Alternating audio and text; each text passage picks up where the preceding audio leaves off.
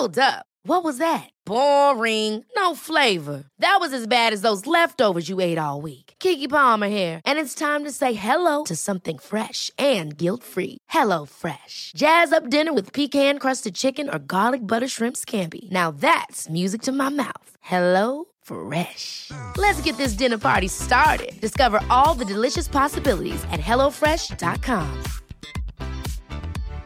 One size fits all seems like a good idea for clothes until you try them on. Same goes for healthcare. That's why United Healthcare offers flexible, budget-friendly coverage for medical, vision, dental, and more. Learn more at uh1.com.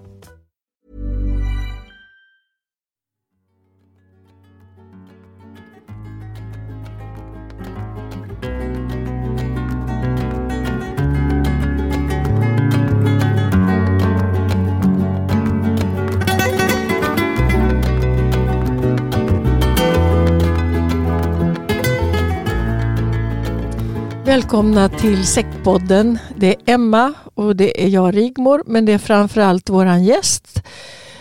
Och det är en kvinna, en mamma som hade flera barn i Knutbysekten. Välkommen till oss. Tack så mycket.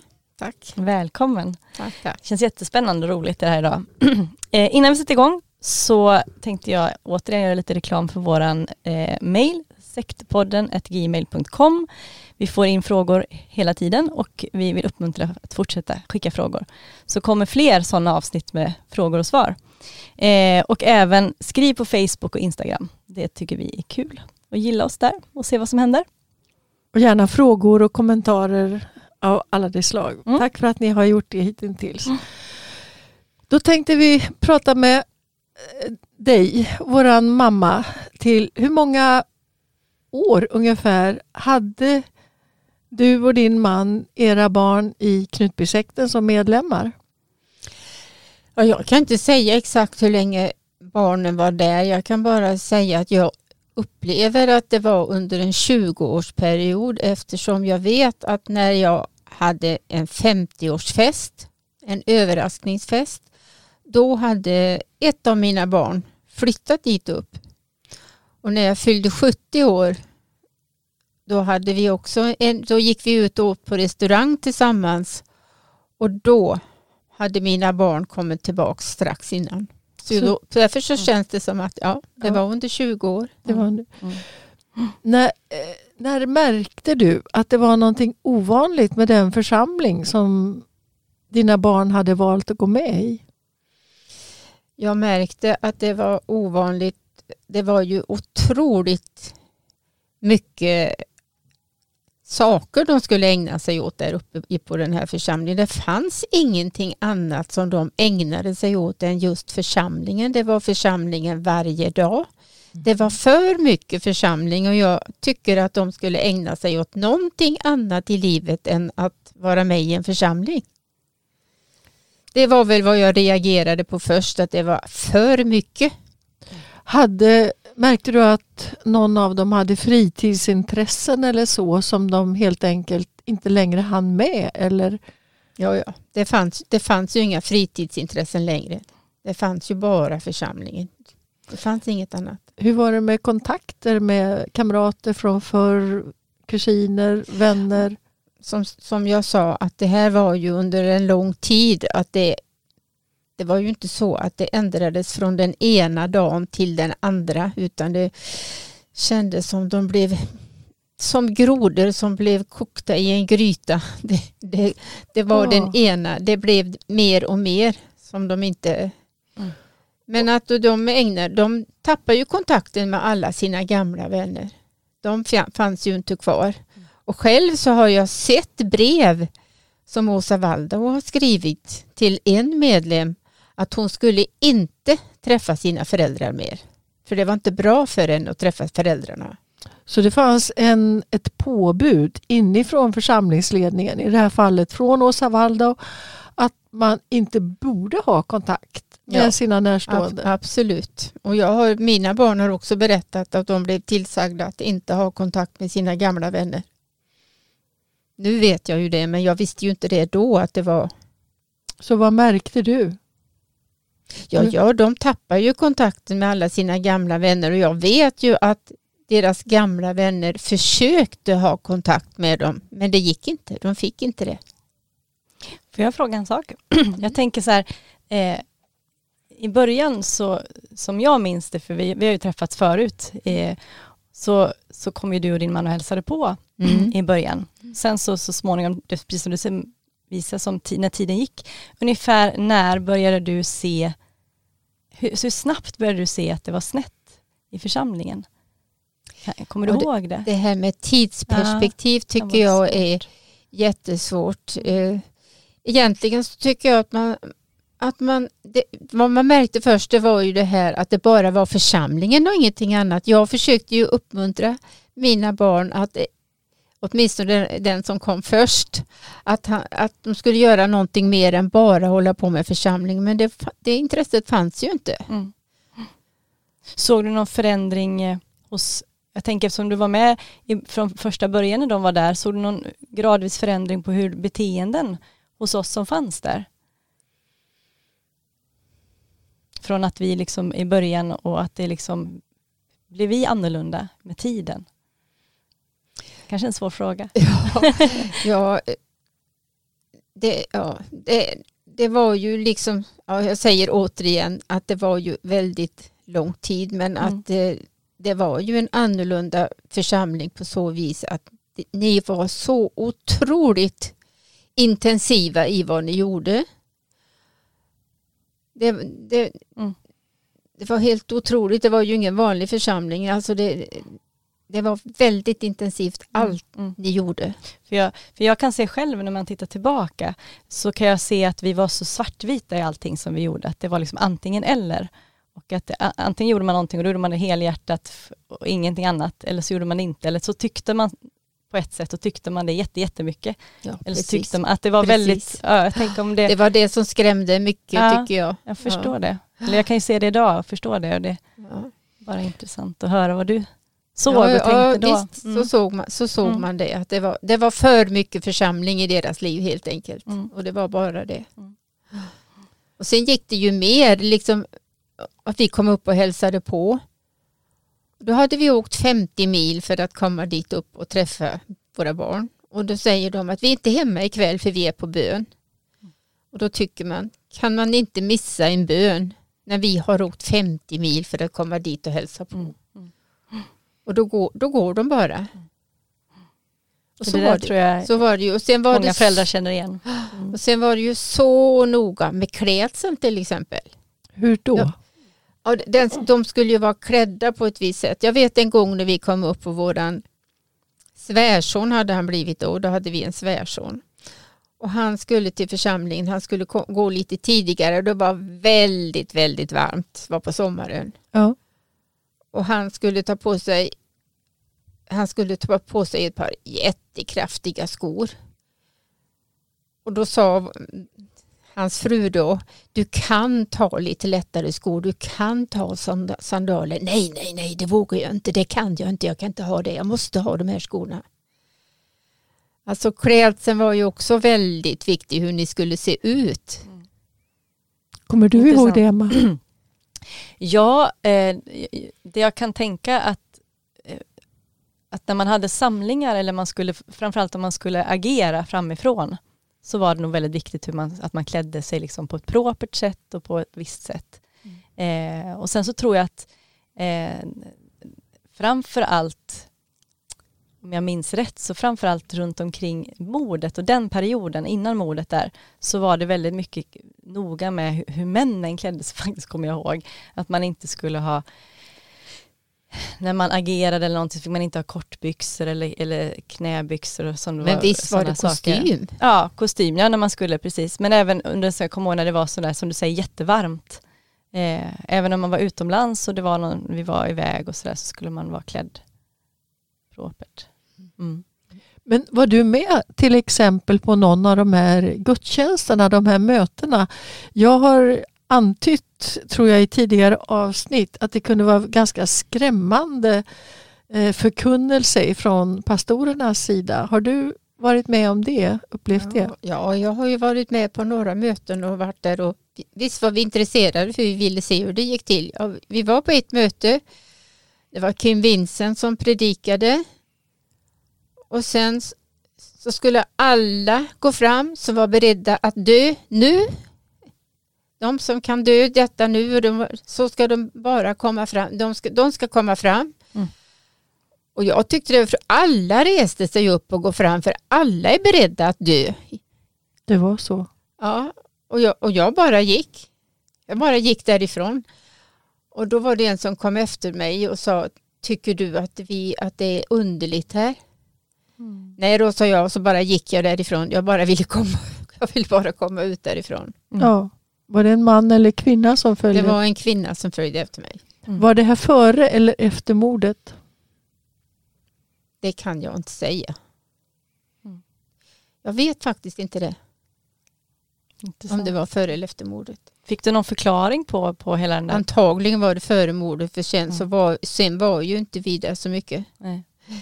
Om vi var där alls efter. Nej, jag kan också tänka att det var innan mordet, för jag tror att man blir ganska mycket mer noggrann med vad man sa efter mordet när man hade ögonen på sig. Mm. Så att jag kan tänka mig att det var före mordet. För sen efter mordet då tappar vi ju kontakten mer och mer med våra barn. Att vi åkte ju upp efter mordet. Hoppades kunna få dem loss lite grann. Mm.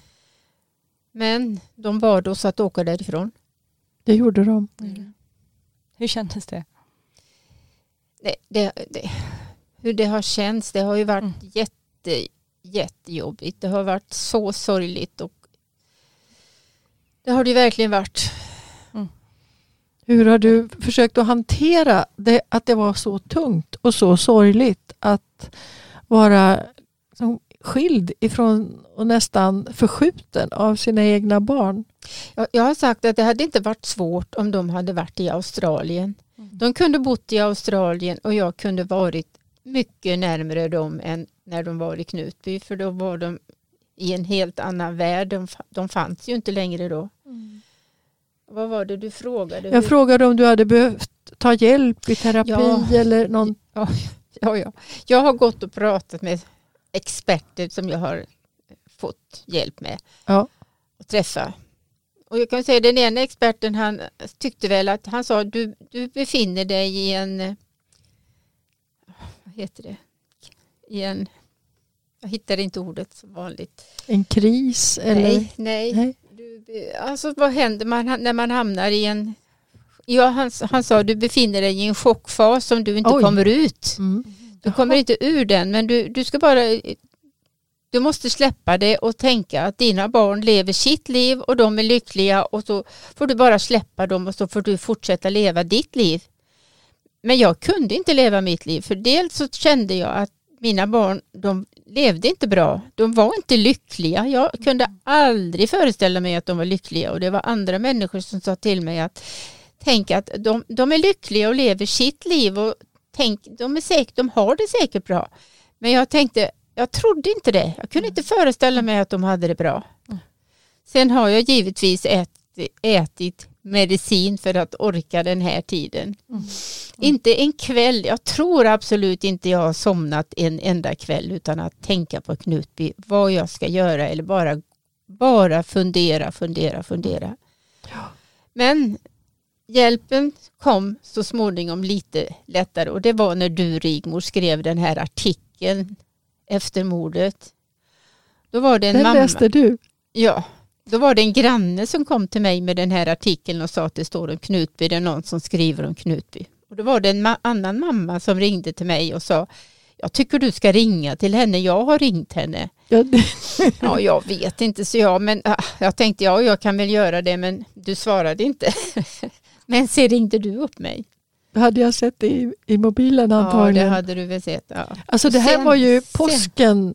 Är det den artikeln som vi har pratat om förut? Ja, det är den första artikeln. Det är den första artikeln. Som vi har lagt ut på Facebook, kan vi säga då också. Att den går att läsa där faktiskt. Ja. Och det blev ju starten på något nytt. För det var verkligen, vi fortsatte att prata, och du har hört av dig och jag har pratat med dig. Och vi har ju pratat under alla dessa år. Det har vi gjort. Och du har verkligen varit, jag tror inte, tänker ibland, jag hade kanske inte levt idag utan dig, Rigmor. Fantastiskt att höra, eller hur? Det har ju varit... Det blev en djup vänskap. Ja, absolut. Det har verkligen varit hjälp på alla vis. Vi försökte också förstå vad som pågick inne i och sekten. det var ju det att du sa inte att släpp dem, du får leva utan dem, utan du hjälpte mig också aktivt att motarbeta detta, och du förstod vad som hände där inne.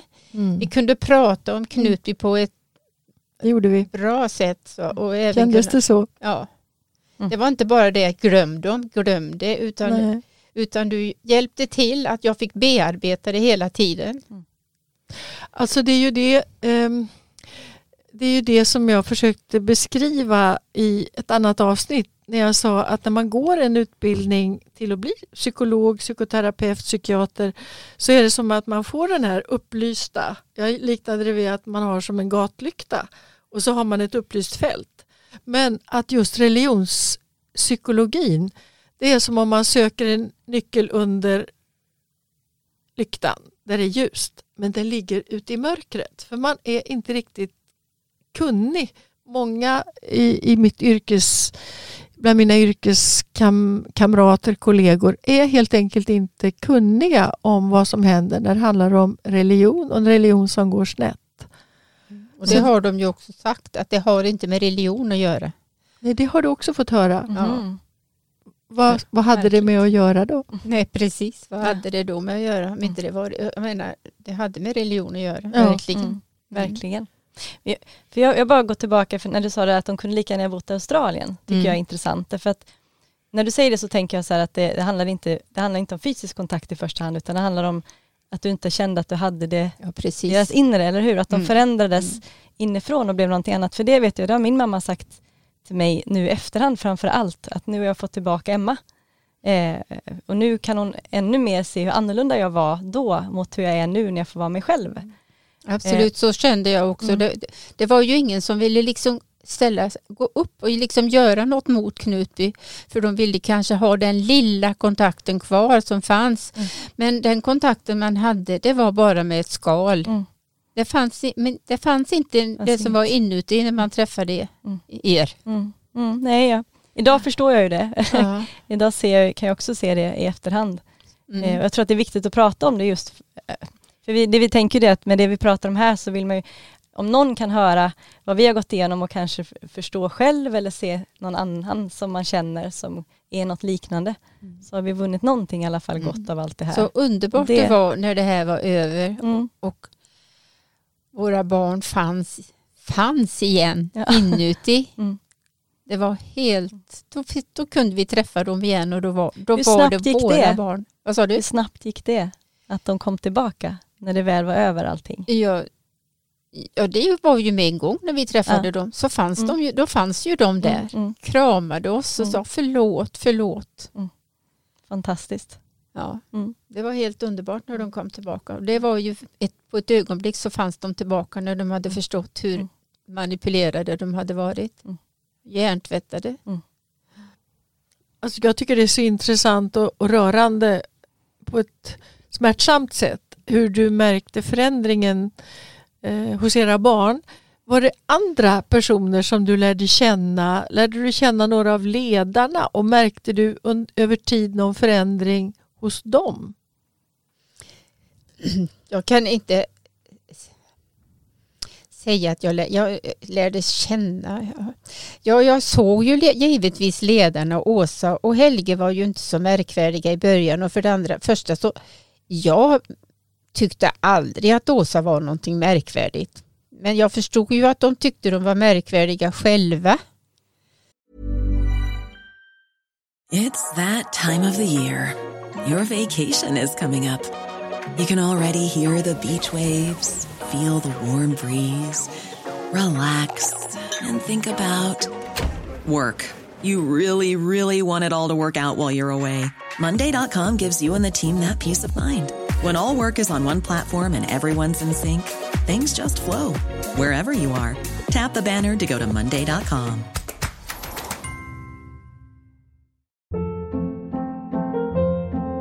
Hold up. What was that? Boring. No flavor. That was as bad as those leftovers you ate all week. Keke Palmer here, and it's time to say hello to something fresh and guilt-free. Hello Fresh. Jazz up dinner with pecan-crusted chicken or garlic butter shrimp scampi. Now that's music to my mouth. Hello Fresh. Let's get this dinner party started. Discover all the delicious possibilities at hellofresh.com.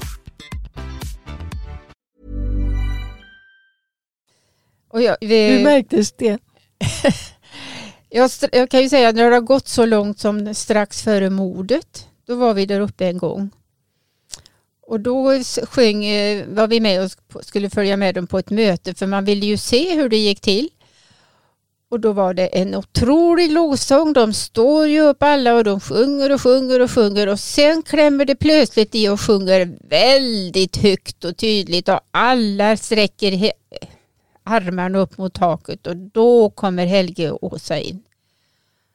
Och då är det då var det pampigt. Då var det pampigt. Det var kungligheter som kom in. Och då på den tiden då så långt, då hälsade ju inte de på oss längre.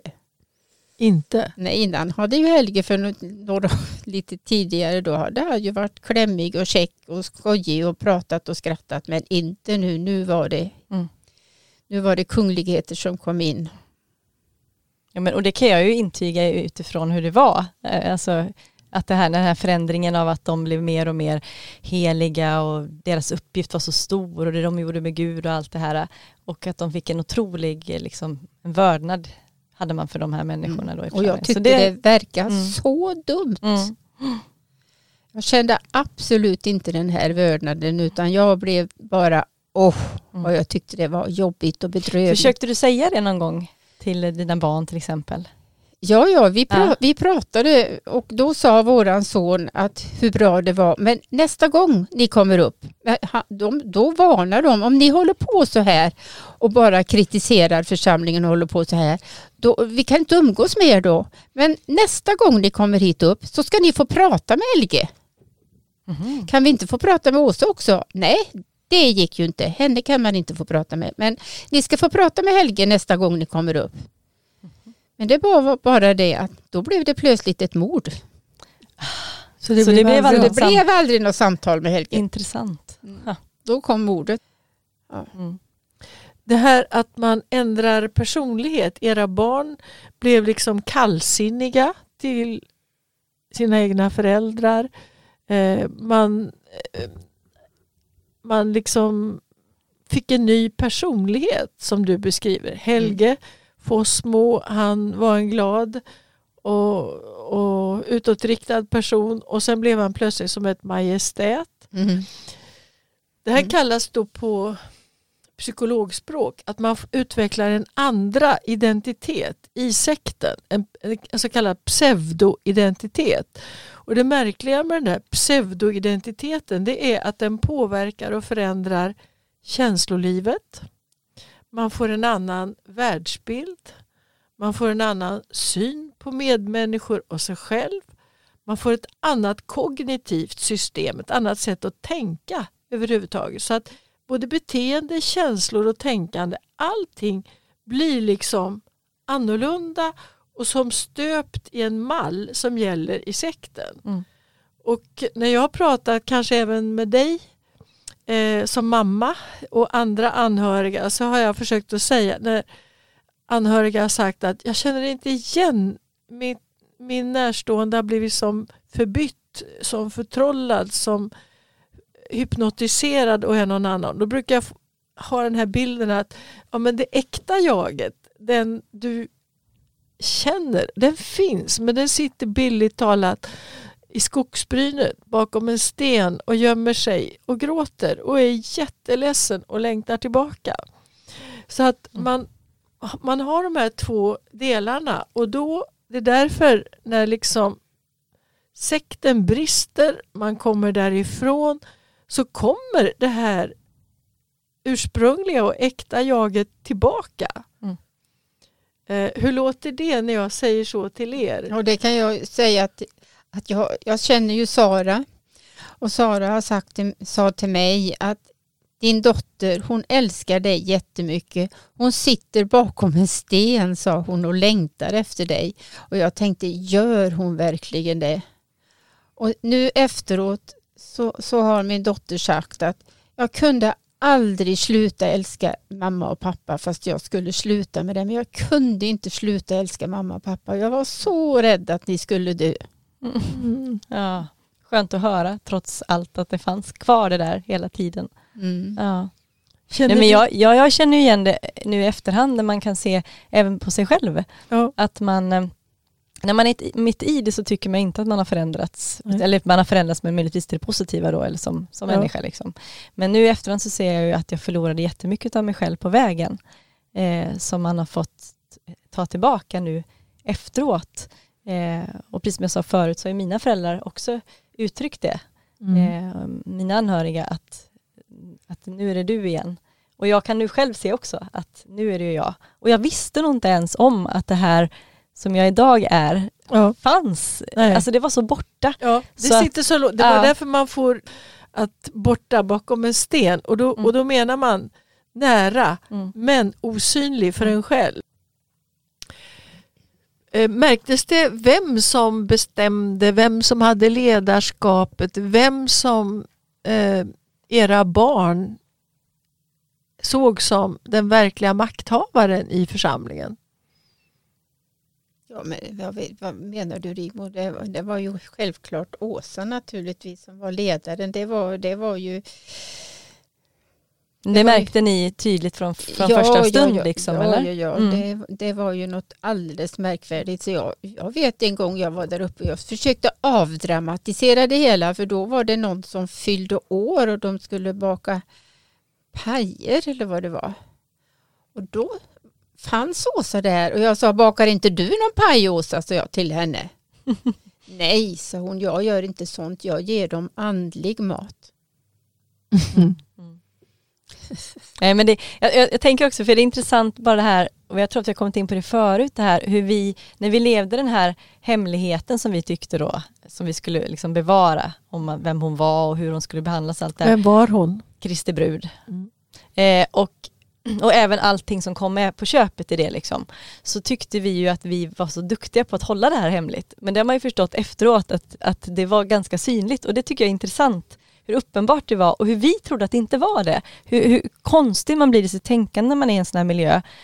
Att man verkligen liksom skapar sin egen värld och tror så starkt på den. Så man tror att vi lyckas minsann att hålla det här hos oss. Det är ingen som märker.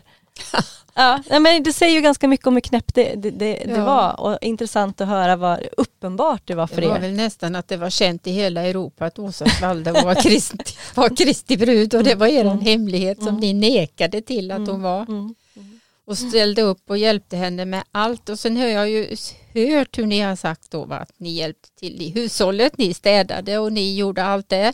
Men inte bara det har jag hört, utan hon målade ju. Då skulle penslarna tvättas.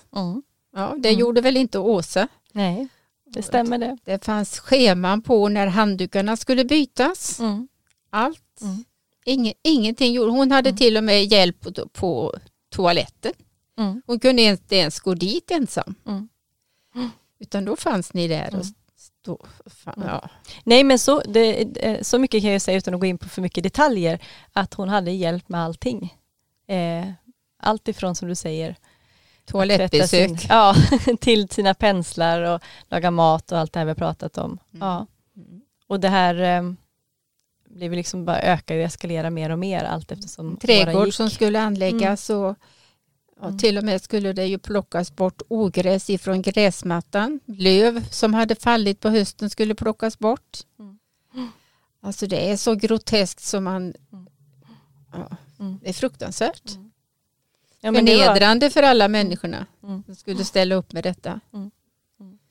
Ja, du har helt rätt i det. Som sagt, man kanske inte kan gå in på alla detaljer för att det blir för ingående. Men jag tycker ju att det är intressant med hur man förklarade det här behovet eller kravet på att bli uppassad. Jag har fått lära mig att det hela tog sin början i och med att det bestämdes att Gud skulle ta hem Åsa Waldau. Hon skulle dö och för att gifta sig med Jesus i himlen, och då skulle hon inte behöva ha något praktiskt att stå i fram till sin död. Men sen övergick ju inte det här med dödstemat försvann.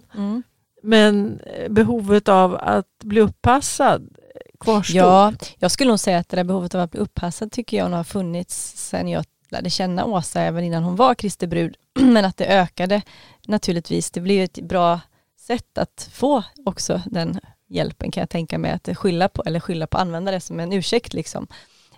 Men jag tror också, som du säger, att när den här idén formades så blev det ju så också. Men när det avtog så fortsatte det ju bara eskalera behovet av hjälp, för att hon var ju, precis som du sa, det här med att, som jag tycker hon själv sa väldigt bra där faktiskt, jag ger dem andlig mat, och det var nog, hon höll sig på den nivån. Hon gick inte så lågt att hon skulle ta hand om praktiska göromål, för hon gjorde andra saker. En annan del i det hela, det är ju alla gåvor som hon fick. Och sen var det ju inte alla som hade ställt upp tillräckligt ordentligt 2004. Som hade försvarat henne tillräckligt, och tydligen hade inte mina barn gjort det. Detta här visste jag inte om, och hade jag vetat om hur svårt mina barn hade haft det på grund av det, så vet jag inte. Jag vet inte vad vi hade gjort, min man och jag då. För jag har fått veta nu efteråt att min dotter till exempel, hon och hennes man fick inte äga någonting. De fick gå ifrån sitt hus och sitt hem. De fick gå ifrån sin lilla katt. Och sen fick de flytta in hon fick flytta in hos sin bror istället, och de fick inte äga någonting. Det är ju fruktansvärt. Ja, det är fruktansvärt. Och det hängde ihop med vad som kallades skulden. Ja, precis. Alla medlemmar stod i en skuld, påstods det. Ja, inte riktigt alla. Det kom ju liksom en undervisning som då kom från den här pastorn Urban som handlade om domaren och fångvaktaren. Och det här är lite krångligt att förklara, ska jag ärligt säga, men vi ska försöka göra det enkelt. Och man kan säga att det bottnade i att människor, att Åsa upplevde att människor hade en skuld till henne för att man inte hade behandlat henne som man skulle efter allting. Men det sades aldrig rakt ut, utan man skulle själv liksom pröva sig själv. Har jag en skuld? Och så kom man då fram till olika, och det kunde vara olika nivåer på den här skulden då. Hur långt hade det gått? Och hur mycket var man skyldig och på vilket sätt? Och man skulle själv komma fram till hur man skulle betala den här skulden. Och jag har ju förstått nu i efterhand att det var de som faktiskt trodde att de kunde betala med pengar. Så vissa har tydligen då betalat pengar för att bli fri från den här skulden. Vissa trodde att de skulle arbeta av skulden, då har man arbetat av skulden och så vidare. Men i det här att ha en skuld till Åsa Waldau som var helt obegriplig. För vad kunde de ha gjort mer än ställa upp som de gjorde? Men det går ju inte att förstå. Men som jag förstått så hade ju min dotter då, hennes man, deras skuld var obetalbar. Det gick inte, de kunde bara visa sin goda vilja. Och sen hade de en liten katt som min dotter, som de båda två älskade så oändligt mycket. Men då kom de på att de fick inte äga en katt. De fick inte behålla sin älskade lilla katt. Och det var väl det som gav tröst, kan man föreställa sig. Ja, men det är så fruktansvärt så det går inte. De fick ge bort den. Ja, det är helt. Men jag känner igen det här också. Och jag har fått det förklarat att man fick inte äga något, eftersom när man är skuldsatt så tas allting ifrån en som en slags symbolik för att man var så skuldsatt. Så man var liksom avskalad in på blotta skinnet av sig själv. Ja, men det var ju det här jag menar med att det var olika nivåer då. Och man kunde ju vara på den nivån, vilket jag också hamnade i, att det gick inte att betala tillbaka. Utan det enda man kunde göra var att göra allt man kunde, och så kunde man plötsligt hoppas på att man en dag skulle minst ha kommit en liten bit på vägen. Hur försökte du att betala tillbaka din skuld? Alltså jag var nog dum, höll jag på att säga, eller smart. Jag vet inte. Jag tror aldrig jag kom fram till att jag skulle betala Så jag visste inte vad jag skulle göra. Jag försökte. Jag tänkte alltid att det handlade om mitt hjärtas inställning inför Gud. Det måste ju vara det som att det är fel här inne på mig, tänkte jag. Så jag måste hitta felet hos mig. Så där sökte jag liksom och försökte inför Gud att liksom, jag hade inte en tanke på att det kunde handla om pengar. För mig kan inte Gud behöva mina pengar. Det var liksom, för jag tänkte nog någonstans ändå att det var inte till Åsa utan till Gud jag hade skulden i så fall. Men jag hittade aldrig den vad jag skulle betala. Så jag kämpade tills jag kom på något sätt till en punkt i slutet där jag gav upp. För det gick inte. Det spelade ingen roll vad jag gjorde. Det gick aldrig att göra rätt i alla fall. Så jag gav nog upp till slut. Och då var det som att jag gav upp. Det fanns liksom inte mer att göra. Ja, idag är era barn tillbaka. Sekten är upplöst. Men det har gått så många årtionden som ni inte hade kontakt med era barn. Och det lidande som var för dem, det har ju också gällt er. Så hur tänker du idag på ledarskapet i Knutby Philadelphia? Och egentligen vill jag inte tänka på dem alls, men det är klart att jag har gjort. Och jag vet ju att bakom det hela så står ju Åsa Walde och Kristi brud. Och jag hoppas verkligen att hon blir oskadegjord och inte kan manipulera en enda människa mer i sitt liv. Och sen har man ju Urban. Han ångrar sig säkert, men han har ju varit en skräck för många. Fruktansvärt rädda har ju människor varit för honom. Peter har också varit en skräck för många. Och sen har vi ju Åsa, har en syster. Och hon har ju också utövat sitt ledarskap som liknande Åsa. Hon har ju fått städat sitt hem och hon har inte behövt sköta någonting. Och hon har inte varit... hon har ju utövat förtryck. Och sen så hade hon en kör som det var så roligt att behöva vara i. Det var inte lätt när man mår fruktansvärt dåligt och så blir tvingad av Åsas syster att ni ler väl nu? Ni är väl glada nu? Fast att man definitivt inte var glad. Det var väldigt svårt. Och sen har vi ju en annan ledare som sitter i den här studion, Emma. Jag har inte hört några ord om dig, Emma, men att jag har lyssnat på predikningar som du har hållit. Där du predikar hur en kvinna ska vara i ett äktenskapet. Och jag skulle inte vilja vara den kvinnan i äktenskapet som du predikar om. Det förstår jag. Och jag är glad att jag inte är den idag. Ja, men du har helt rätt. Ja. Det är väl skönt att slippa vara den. Alltså, man brukar säga att makt korrumperar, och är det någonting som är tydligt i Knutby Philadelphia så är det ju att de som blev ledare där, de var missbrukare. De var grava, allvarligt missbrukare. Maktmissbrukare, förtroendemissbrukare. Och då säger vi i missbruksvården eller i vård av personer med aktiv beroendesjukdom så talar vi också om möjliggörarna. Utan möjliggörare så hade maktmissbruket och förtroendemissbruket i Knutby Philadelphia inte kunnat bestå.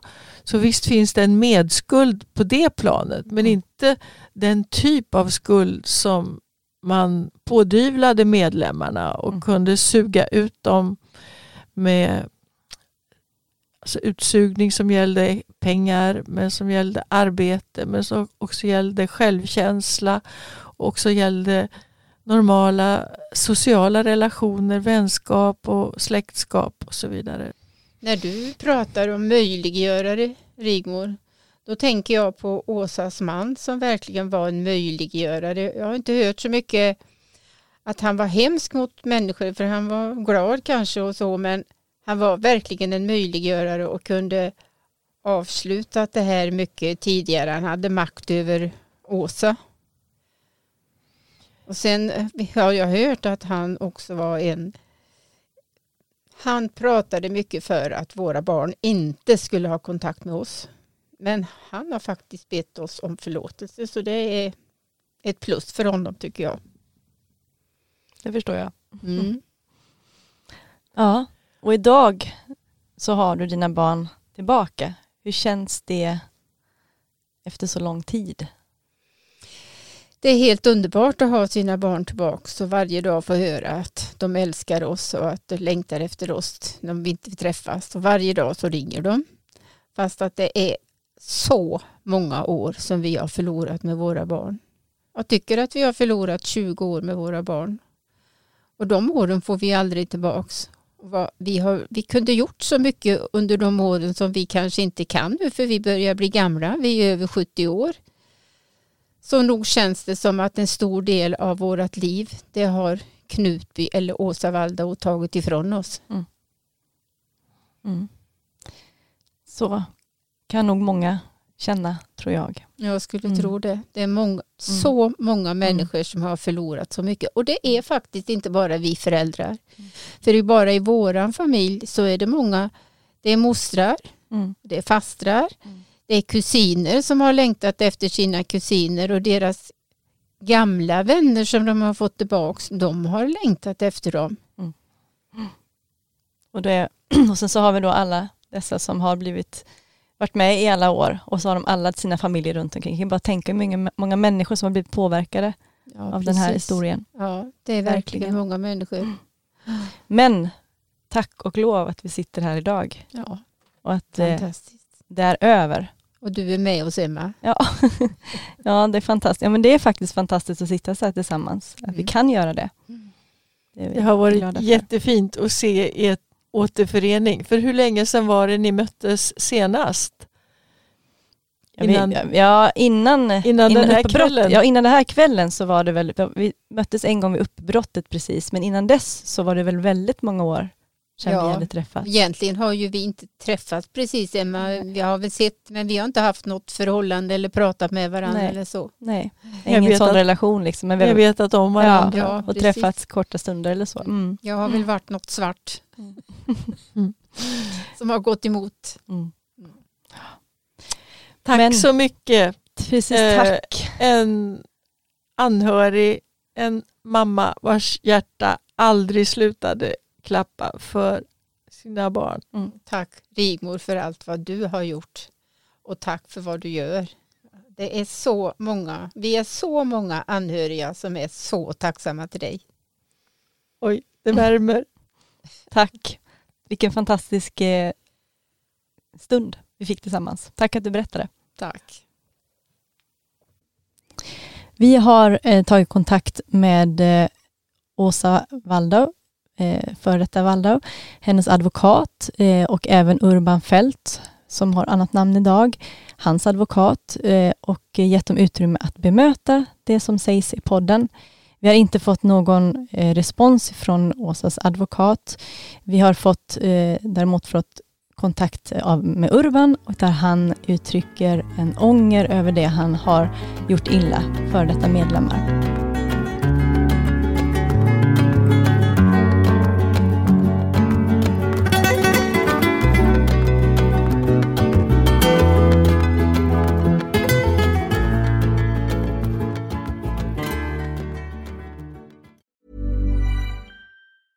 Imagine the softest sheets you've ever felt. Now imagine them getting even softer over time. That's what you'll feel with Boll & Branch's organic cotton sheets. In a recent customer survey, 96% replied that Boll & Branch sheets get softer with every wash. Start getting your best night's sleep in these sheets that get softer and softer for years to come. Try their sheets with a 30-night guarantee. Plus, get 15% off your first order at bollandbranch.com. Code BUTTERY. Exclusions apply. See site for details. Hold up. What was that? Boring. No flavor. That was as bad as those leftovers you ate all week. Keke Palmer here, and it's time to say hello to something fresh and guilt-free. Hello Fresh. Jazz up dinner with pecan-crusted chicken or garlic butter shrimp scampi. Now that's music to my mouth. Hello Fresh. Let's get this dinner party started. Discover all the delicious possibilities at hellofresh.com.